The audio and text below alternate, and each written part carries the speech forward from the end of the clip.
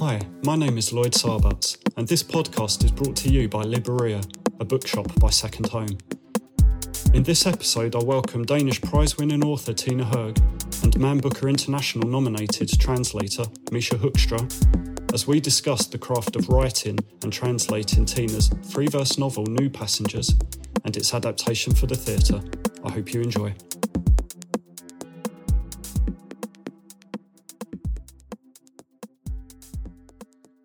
I've bought a monthly pass.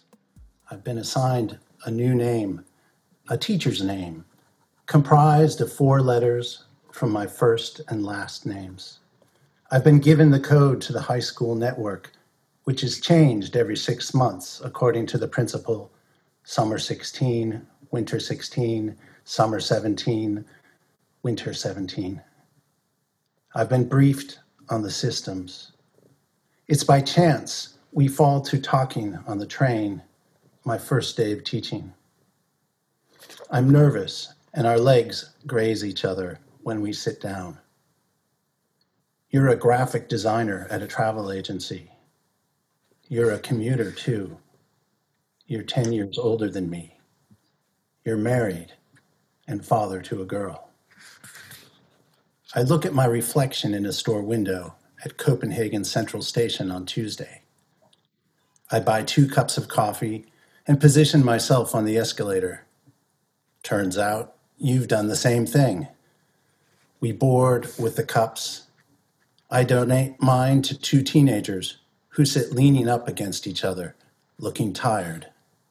They're happy and surprised. Blood in my body, a thrumming in my ears when the train starts to move. The first time I see you naked, train toilet, someplace between Copenhagen and Næstved. I've never wanted someone this way before. Thank you, Misha. So the story is about love, the new job and navigating adulthood, the authority of being a teacher, and the commute. I guess the first question I wanted to ask was where did the idea for the story originate? Because this is quite an interesting angle. Yeah, I think that I knew from the beginning that I wanted to write about being in the late 20s, almost 30 years old, this kind of phase of life where you are not, it's not a transition into adulthood, it's kind of the years where you're supposed to already be an adult. And I think that I experienced myself that society has a lot of expectations of where you're supposed to be at that age.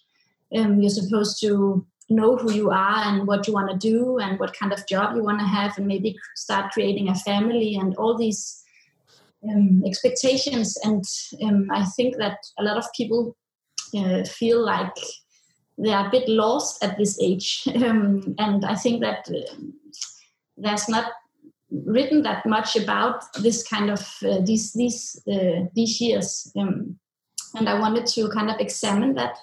And I think that it's a very lonely place for the narrator. She doesn't fit in anywhere, and I wanted to let her really be searching for herself, both in her job. She feels she doesn't belong there, and she can't really see herself as one of the teachers, and she's not a student. She's kind of in between, and her love life is kind of the same story. She's much more of a spectator, or she just observes people around her, but she doesn't feel like a part of any community. She feels kind of lost and alone. And I knew that I wanted to write something about that these years. And the idea to let her be a commuter came from myself. I was a commuter at the time. I was a high school teacher.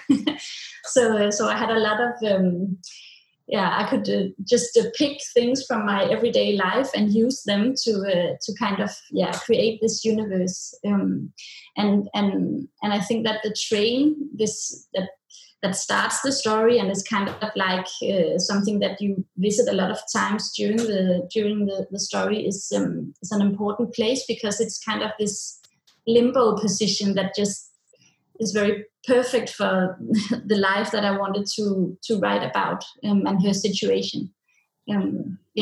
It feels like the train is, or the commute on the train is a metaphor. Like you said, it's this transitional age where you're expected to know, but you don't feel like you're part of anything. And so was the commute and the setting like a very conscious decision? No, not really. I can see now that you can use it as a metaphor, and I just did.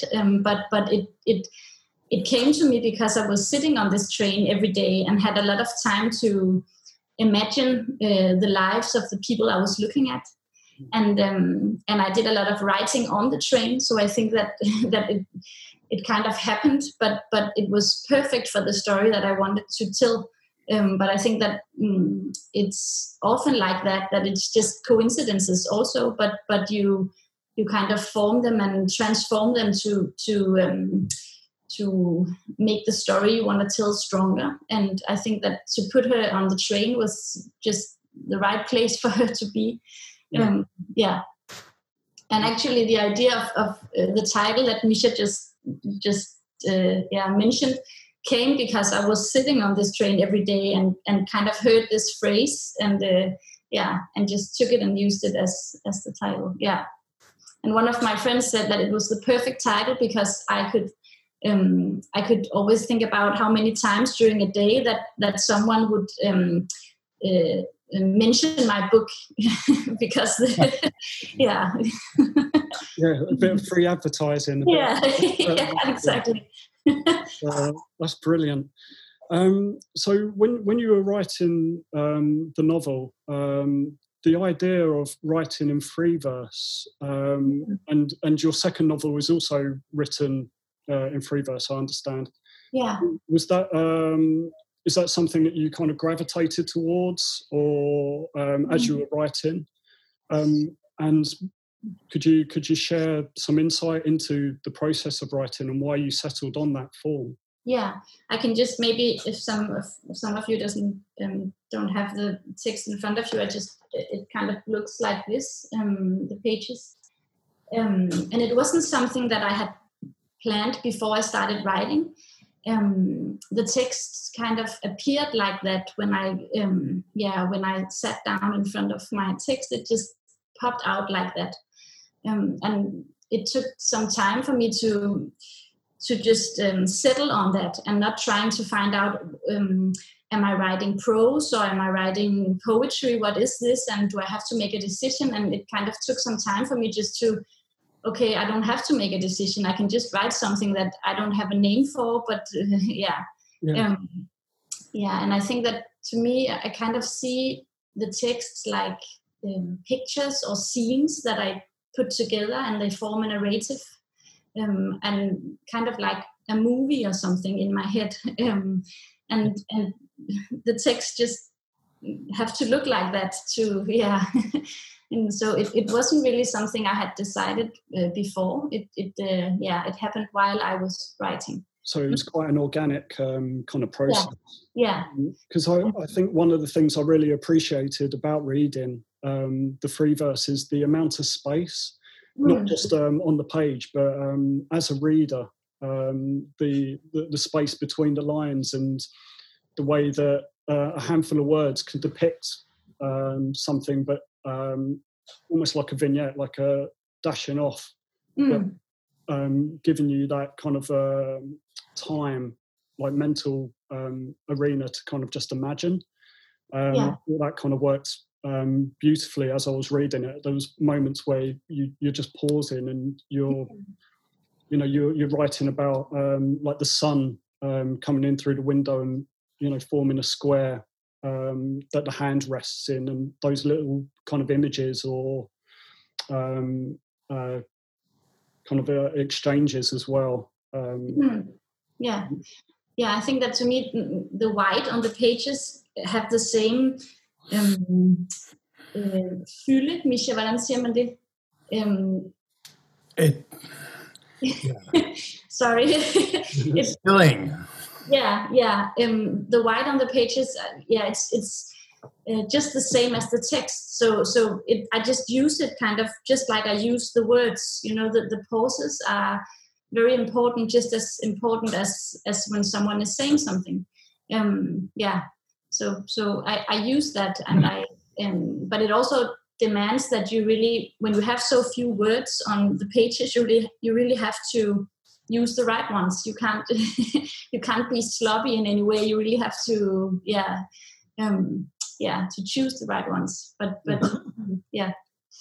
Yeah, because you've got those like a few lines where you've got the couple are in the toilet of the train, and then you've got you're basically depicting a scene of passion, but really crafting it in just a few words, and then offering a lot of space before moving on to how the narrative kind of evolves to the next scene, or say the inner turmoil of the female character as she's kind of progressing through this life of authority and teaching and the affair.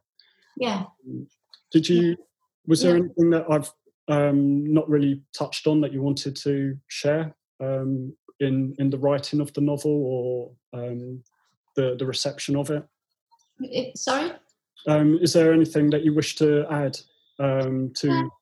No, I just want to that when I write in this way, I kind of, some of the scenes are not finished until the reader sits with the text, because so many things happens when you, because of the white space and because of the way I kind of cut the text. So I think that a lot is going on in the reader's head, and I like that and I think that parts of the story are different to every reader, because I don't there are a lot of things that I don't explain, and you have to kind of imagine them yourself. So yeah. The other thing that's really interesting about what you do, Tina, is that because there's no punctuation, it's unclear often when you start a new little stanza, which is often just one line, who's talking. You think it's often a continuation of what's come before, but it's not until you get to the end of that line, or maybe even to the next one, that you realize it's actually somebody else talking, or it's something that is on somebody's T-shirt, or it's not clear if it's something that it's in the person's, the protagonist's head, or it's often not clear until the end of one of these component poems, if we'll call them that. If it's a dream, if it's a film on YouTube, if it's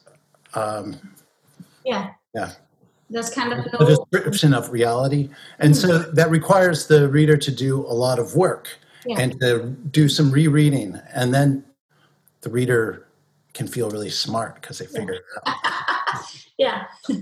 I mean, I think there's a real intellectual pleasure I get in reading through it, just because it's a bit of a puzzle, and it feels like there is a dominant narrative or a dominant way that it's intended to be read, but that's only because you've crafted it really well with those just a few words here, a few words here.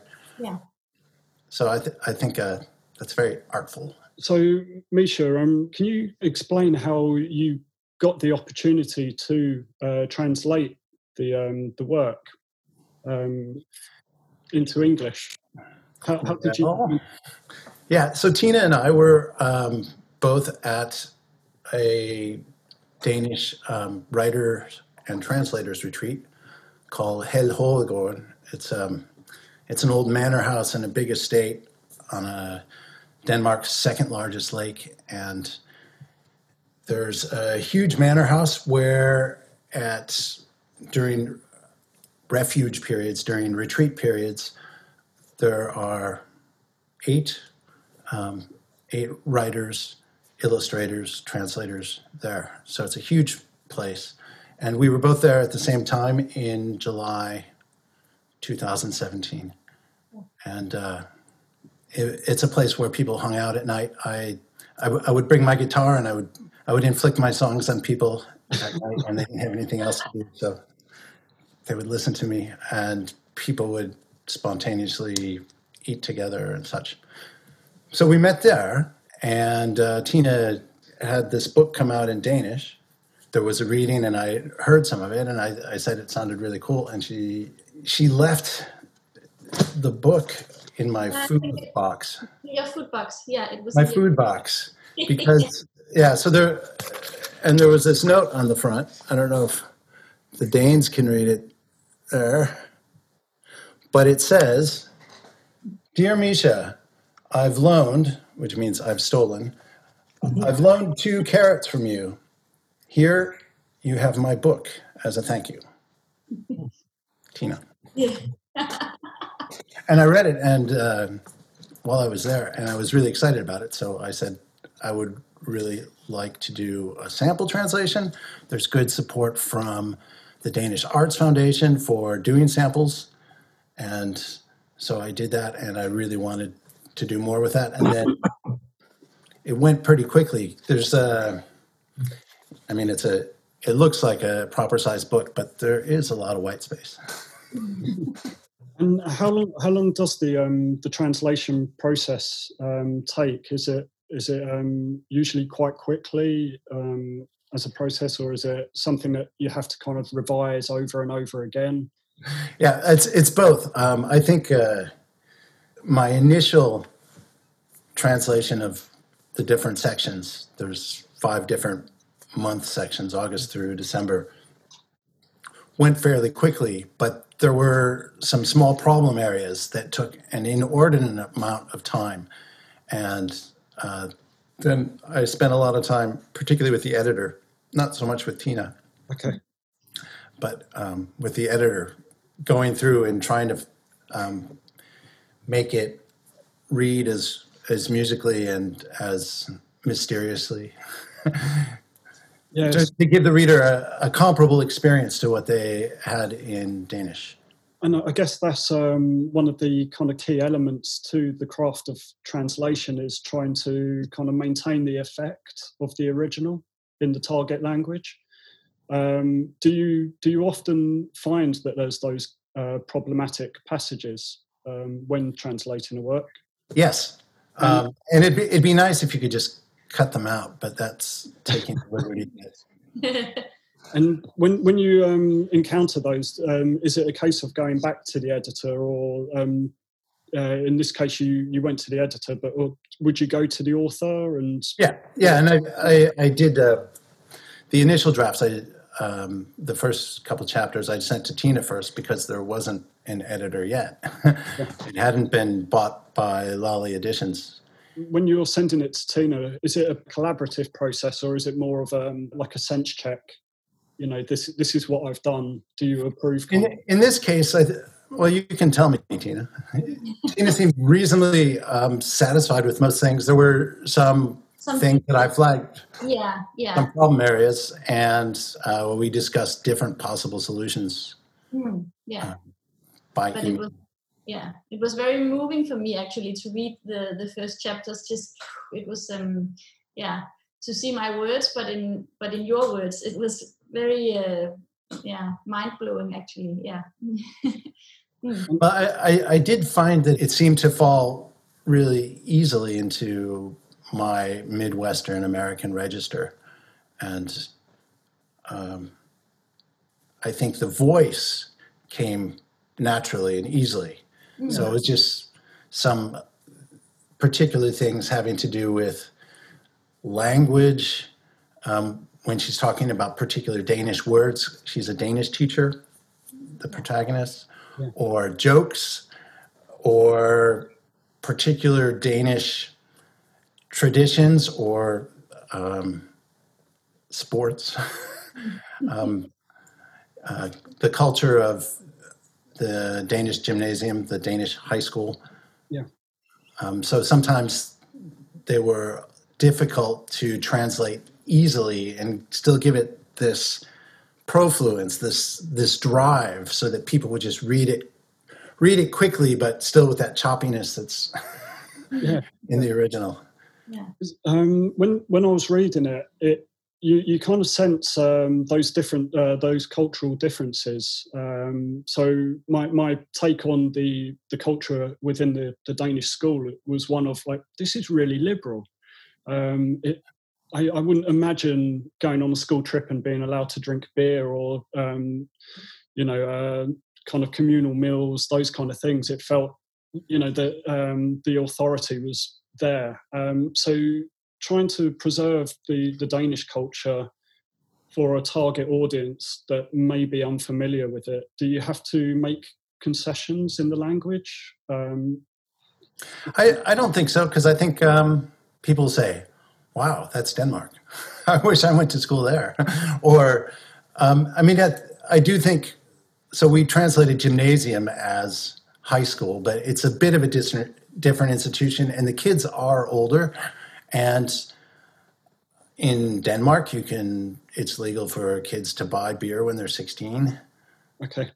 They have to wait till they're 18 to buy hard liquor, but it's not hard to get. In the United States, most places you have to be 21.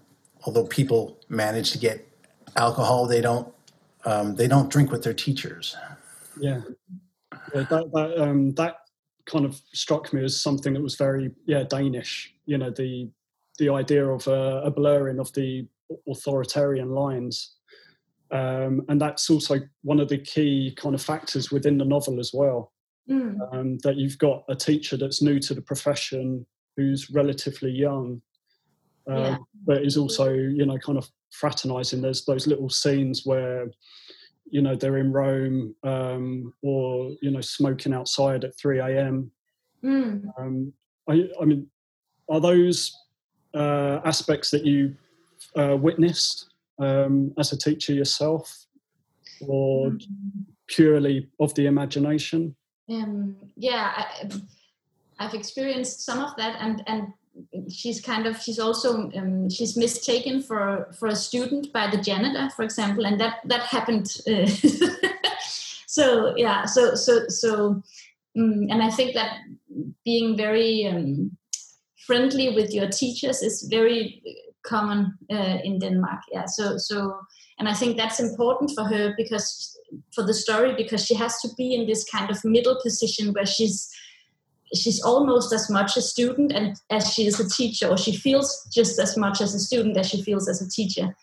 So I think, therefore it's important that Misha didn't change that in the English version, because it's a part of the story, and it's very important for her place of mind or state of mind. Because there's a couple of lines where you've got a precocious student who's used a word, and then the teacher has to kind of duck out and Google what it means. I feel like that every day in the bookshop when someone comes in and asks me something. I'm like, But I think that everyone can feel like that. Just being an adult, you have to pretend a lot of the time that you know what you're doing. And even though if you're not a teacher, in any other job, or in maybe being a mom or being a dad, you a lot of the time just have to pretend you know what you're doing, and then go out and you don't really know. So I think there's a phrase we use called "fake it till you make it." It did feel like that for the teacher in a couple of instances. I guess I've pretty much asked everything I can think of about translation without getting too technical, Misha. But is there anything you wish to add from your experience of work? I thought one of the things we had talked about beforehand was there's some spots that were really difficult to translate, and how I managed to come up with a relatively satisfactory solution. So one example was Danish rundbold, which is this sport that is not recognizable it won't be recognizable to people in the UK. It won't be recognizable at all to people in the United States. And there's just one two-page scene that involves the rules of this game and just trying to convey that. So I ended up looking on a bunch of schools in Minnesota where they actually play this game. They're sort of Scandinavian cultural institutions, and how they explain it, and how so I ended up just calling it Danish softball and let some of the rules come out themselves. But just finding that was difficult.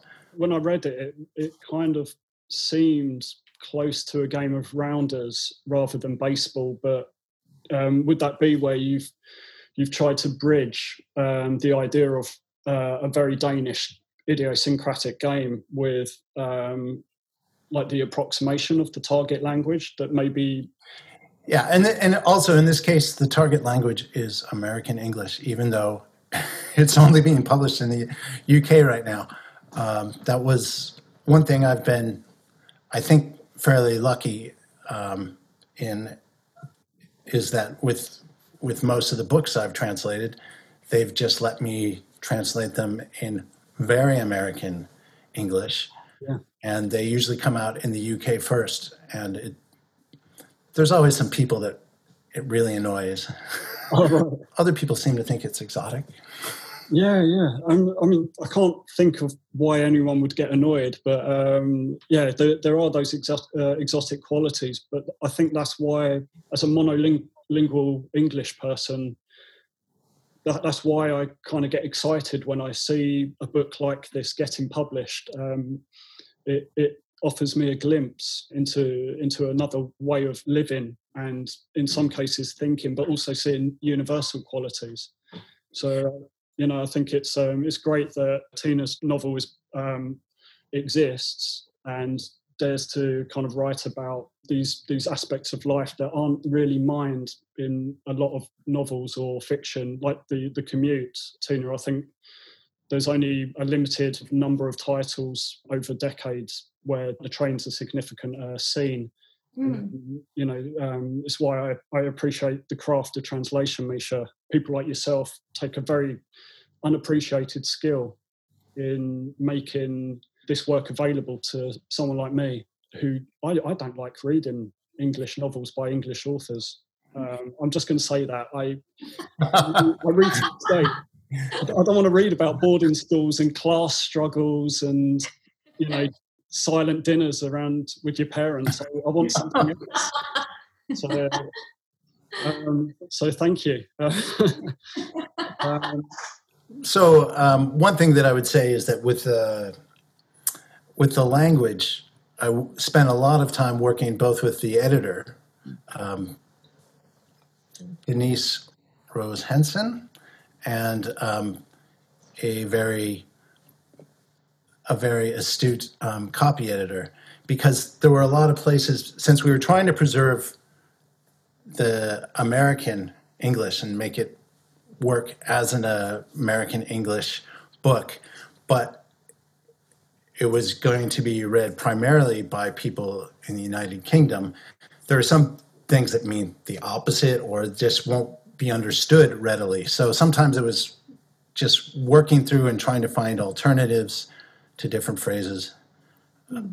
Yeah, I don't think there was anything that struck me as too incongruous. I think that's great. I think there's a bridge between like English and American English through popular culture over 50 to 100 years now, that that kind of process of translation exists within the reader's mind almost seamlessly, and I felt like that when I read this. I didn't feel like it was written for the other side of the pond. I felt like, I'm getting a very Danish sensibility in this novel for me. It's a massive success in terms of the work there. Can I ask you something, Misha? Yeah. Did you read it out loud when you were translating? Because when I write, I read everything out loud to myself a lot of times. It kind of, I feel like I write with my entire body, or kind of with it's because it has to sound like music or something. It really has to have a certain rhythm. So I use my voice to find out when the text is, if it's good enough, or if it's finished. I really have to hear it. Do you do that, or how do you? Yes, I don't do it as much as I used to. I always read with the sound on when I read silently. And I think in particular, because there's a lot of misdirection that goes on, where you initially, and it's a visual misdirection. You start reading a line and as I said, you start reading a line and you think somebody else is saying it, and you discover who the actual speaker is at the end of the line. And that sort of in-betweenness is a little hard to capture when you read it out loud, or it's lost. So with this particular book, I mean, there were definitely passages where I read it out loud, especially problem passages, things that just did not sound like they were idiomatic. The other thing is that sometimes I try to preserve the line length so that none of the lines wrapped around, as they don't do in the Danish. And usually that wasn't a problem, but sometimes in English we'll use a lot more words, other times we use a lot fewer, but those places where you use a lot more, it was a question of how do I fit it in? I really appreciate that you have done that, because it's also a part of it. For me, it has to sound right, but it also has to look right on the page, kind of like a sculpture that you can't. And I think you've done that very perfectly, actually. Oh, sorry. How did the opportunity arise to actually adapt this for the theatre? Because that, I mean, if you could shed light on that, that would be amazing. But also, could you just tell us a story about what that experience involved? Yeah, sure.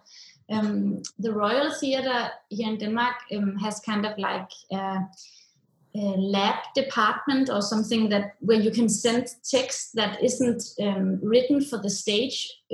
Originally, you can send in all kinds of texts, and if you are lucky, you get chosen to kind of have this week where you can work with your text with a director and actresses and actors, and I sent in 25 pages from new passengers, and they invited me for this week because they saw some stage potential in the text, and I have from the beginning when the book was finished, I as I said before, I see it kind of like a movie or scenes, and I had an idea that it would suit would be good to put on stage, and they could see the same thing. And what was interesting was that we didn't really have to do that much about the text. We just I had to rewrite a bit and to shorten it, because this takes 2 hours to read everything out loud, and we had to do a play that was 1 hour long, so it was a bit of work to keep the whole story, but only in half of the words. So that was kind of the job for me, but I didn't really have to transform the text at all. And I think that's interesting for me to discover that I write something that is prose and poetry and actually also a dramatic text at the same time. And then it was only supposed to have there was supposed to be 2 I don't know the word, shows or performances, but it was sold out and a big success. So I think they have done it 8 or 9 times now, and with everything sold out, and it's and for me that was kind of like reading Misha's translation. This is another kind of translation where it's my work, but transformed into kind of a twin work, or very very moving for me to be a part of that. Oh, amazing. And I guess how does the novel get performed? Like those moments where you're unsure whether it's, say, dialogue between two teachers or an internal monologue. How is that performed? They did it as a monologue, so there was only one actress who performed everything, and she would change. She was the narrator, but she was also everyone else. So I was so impressed to see how she could just with her body be 10 different people in 1 minute. She could just change and be a lot of different characters and be both the narrator and the man she's having sex with in a toilet. And she could, it was very interesting for me to see her work with her body and her voice to kind of be everyone in one person. It requires like a significant amount of range as an actress to do that. And because you're alone on stage, and it was very kind of the set design was very simple. We only had a big blackboard, very gigantic blackboard, and then a table and nothing else. And she just had to use all these two items to change the room. So the table could be a couch, and it could be a train toilet, and I'm so impressed by her. She's amazing. Yeah, I really hope that the English version will be put on stage as well. That would be, Are you sharing some kind of inside knowledge there? No, but I just pray for it to happen. Yeah. Okay. If anyone's involved in the theatre here, you've been pitched to get hold of the novel and see if you can craft a great performance. Yeah. I know that in Germany, the German version is this Sunday. It's on the radio, kind of like radio play. Yeah. Oh, that would be interesting to hear that as well, because I guess that's a different process of translation, and would require potentially different techniques. Yeah. Do you know have you heard it? Or? No, it's this Sunday, so I'm very excited. Yeah. Oh, okay. So were you not hands-on in that? No, not at all. I don't know anything about it, so I'll just lean back and see what happens. Oh, fantastic! And with the actress that performs the work, do you have any choice in the casting, or was that you're just purely? No, not at all. No. But it was very. I was so lucky that we really connected very well, and she's really a good reader, and she was very sensitive about the text and asked me a lot of questions. How do you mean, or what is the intention of this? And so we had a very close collaboration, and we are friends now, very good friends. So that's amazing. Well, we're entering the last 15 minutes, and I've got a few questions. So this one's for you, Tine, and it's from Reese. Hopefully I pronounced your name correctly. Sorry if I haven't. You said you were moved reading the first translation. Did you feel any kind of distancing or estrangement from the novel? No, actually, and I think that was... I have to say I was a bit worried before I started reading because what if I couldn't recognize my voice or my narrator's voice in Misha's work, but I really did. And I also got something new, and that I think that's really if you're a good translator, you have to it has to feel that way to the writer. You have to recognize yourself, but it's also a new work, and Misha's voice is kind of in there too, or he's also a very sensitive reader and writer. I think that you have to be a writer to translate good. So I didn't feel any kind of distance. I felt like it was my soul kind of like I feel with this book, but also something new. Oh, cool. And I've just got another question here. How did you transition from being a high school teacher to being an author? I wrote this book while I was a high school teacher, still was a high school teacher, and I, as you said in the beginning, I won the debutante prize in Denmark. And when that happened, I kind of made a decision to quit my job. I have known for a long time that what I wanted to do is to be a writer, but it's you kind of have you can't just be that. You have to write something in order to be able to make that jump. And I think that winning that prize was kind of, I got a little money, but it was not much and nothing. Maybe I could pay my rent for 3 months or something like that. So it was very insecure, but it was the right thing for me to do. And I think that sometimes if you really want something, you have to just do it or try to do it. And if it doesn't work out, I'll have to find a way to make it work. But it was because of that it happened there. But I think that it would have happened maybe a bit later if I hadn't won that prize. But that was. I guess winning the prize gave you a shot of confidence. To take a crack, but also keep you hungry rather than where you're so comfortable you can drag it out for a bit. That's, thank you for sharing that. It's I'm always wary about asking personal questions about careers and stuff. Okay, I've got a few questions.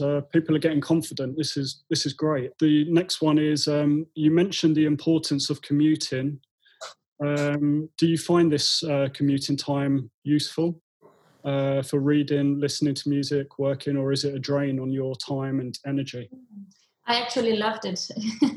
I had an hour from my home on the train until I was at the high school, and I always told my co-workers, the other teachers that also were commuters, that I have to prepare from the first lessons, and I just pretended to be working, but actually I was always writing or just thinking, and I think that the commute is the train is a really rare and weird place actually, because it's the people that you commute with, you see them every day, and you are in a way very it's a very intimate room or space, and at the same time you don't know their names, and you can just imagine a lot of things about how they are and what they do, and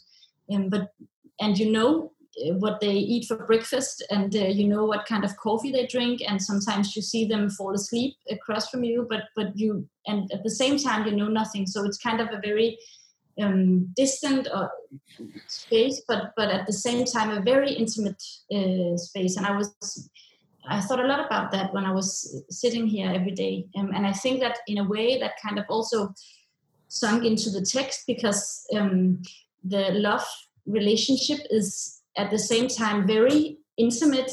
Kind of they have sex on the train toilet, and you can't really get any closer than that. But at the same time, they are so distant from each other. And so I think that this kind of duality, or I became aware of that because I spent so many hours on the train. And I think it's very, very interesting space, this train. The next one, the free verse aspect of the novel has already been mentioned as something arising organically from the composition, but the questioner asks, I wonder if the various stylistic elements, so images, metaphors, dream interjections, were pre-considered or also appeared organically, and how did you balance those stylistic elements?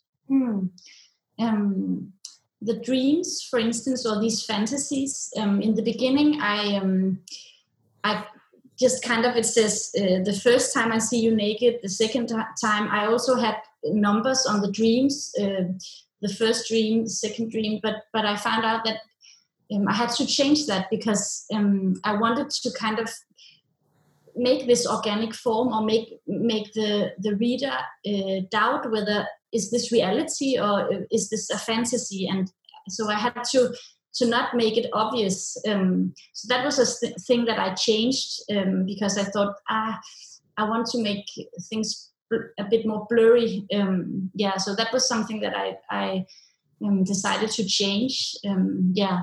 But I think that writing metaphors and these things kind of happen while I write. It's never something that I plan beforehand. I think that in order to write well, I have to not think too much about it.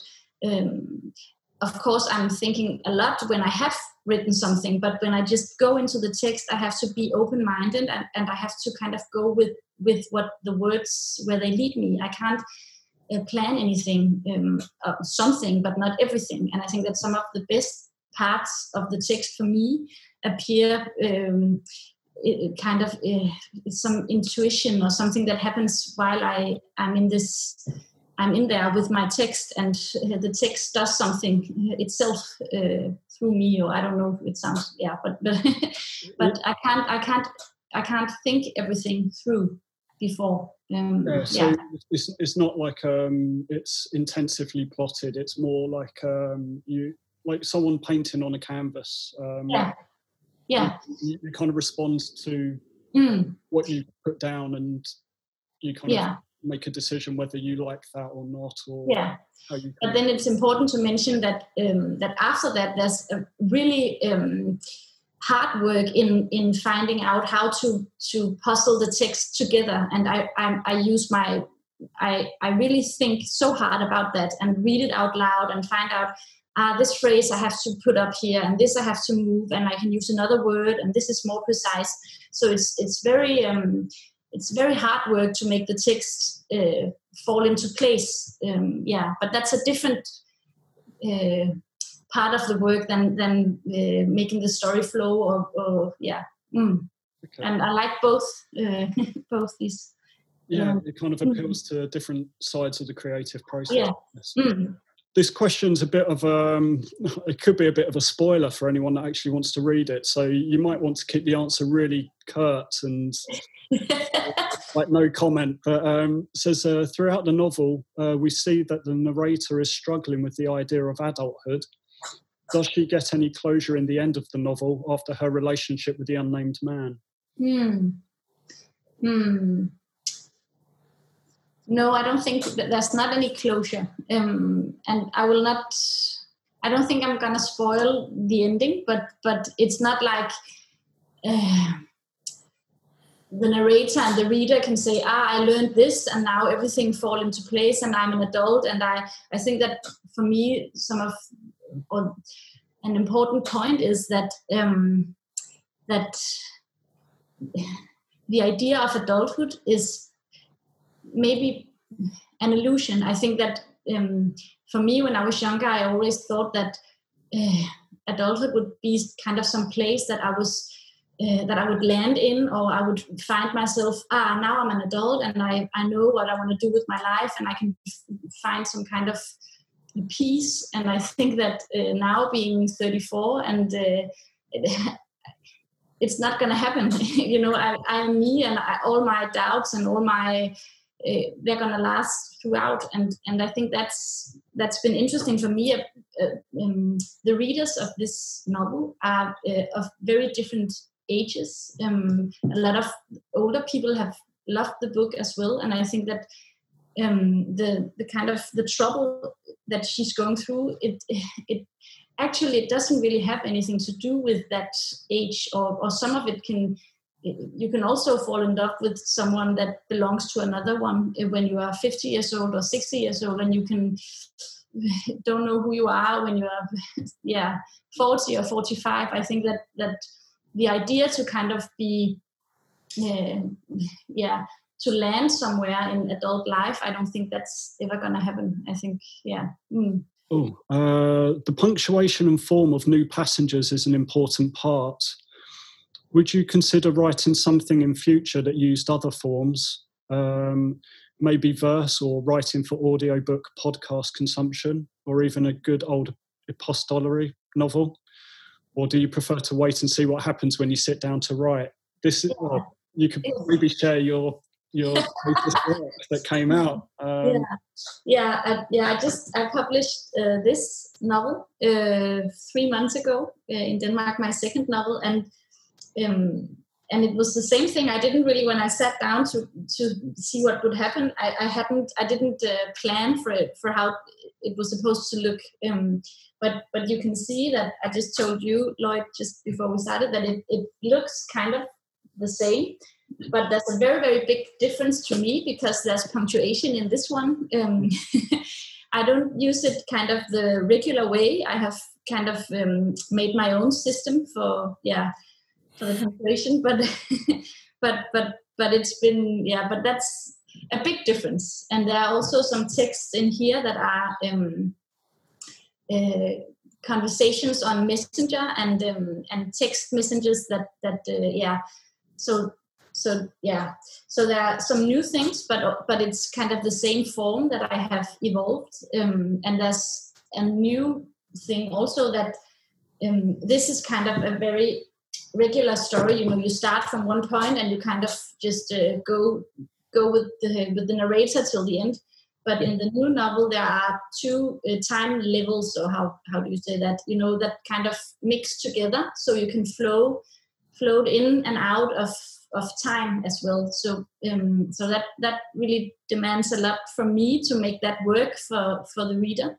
So I think that I've done something that's much more complex, but with the same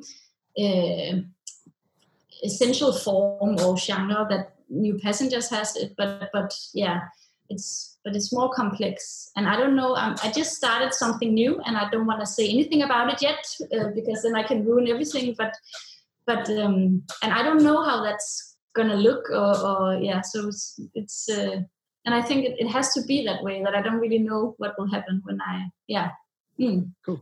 Tine, do you consciously place yourself in a tradition of women's writing, or do you see yourself as a group of contemporary women writers who have a specific relationship to the literary establishment or to the world? I don't really think about that when I write. And I think that's important. And when you're writing, you can't really think about the way your work is being comprehended or who you're being put in a box with, or what your generation is. I think that I write what I feel like I have to write. But I think that there are in Denmark a lot of books right now who and I think that the new book I've written here and kind of deals with some of the same things that are how to be a woman with all these expectations about being a mother, for example. And I think that that the new book also deals with that, being an artist and being a mother. How do you kind of get these things to melt? And I think that, and maybe also some new aspects of motherhood or not being a mother. And I think that that's something that in Denmark right now a lot of books are concerned with in different ways. But I don't really place myself along with others when I write. I write something, and then of course I'm a part of the time, and so I think that there are some things that kind of where we are some young voices who are concerned with the same things, but it's not something that I'm conscious about when I read or write.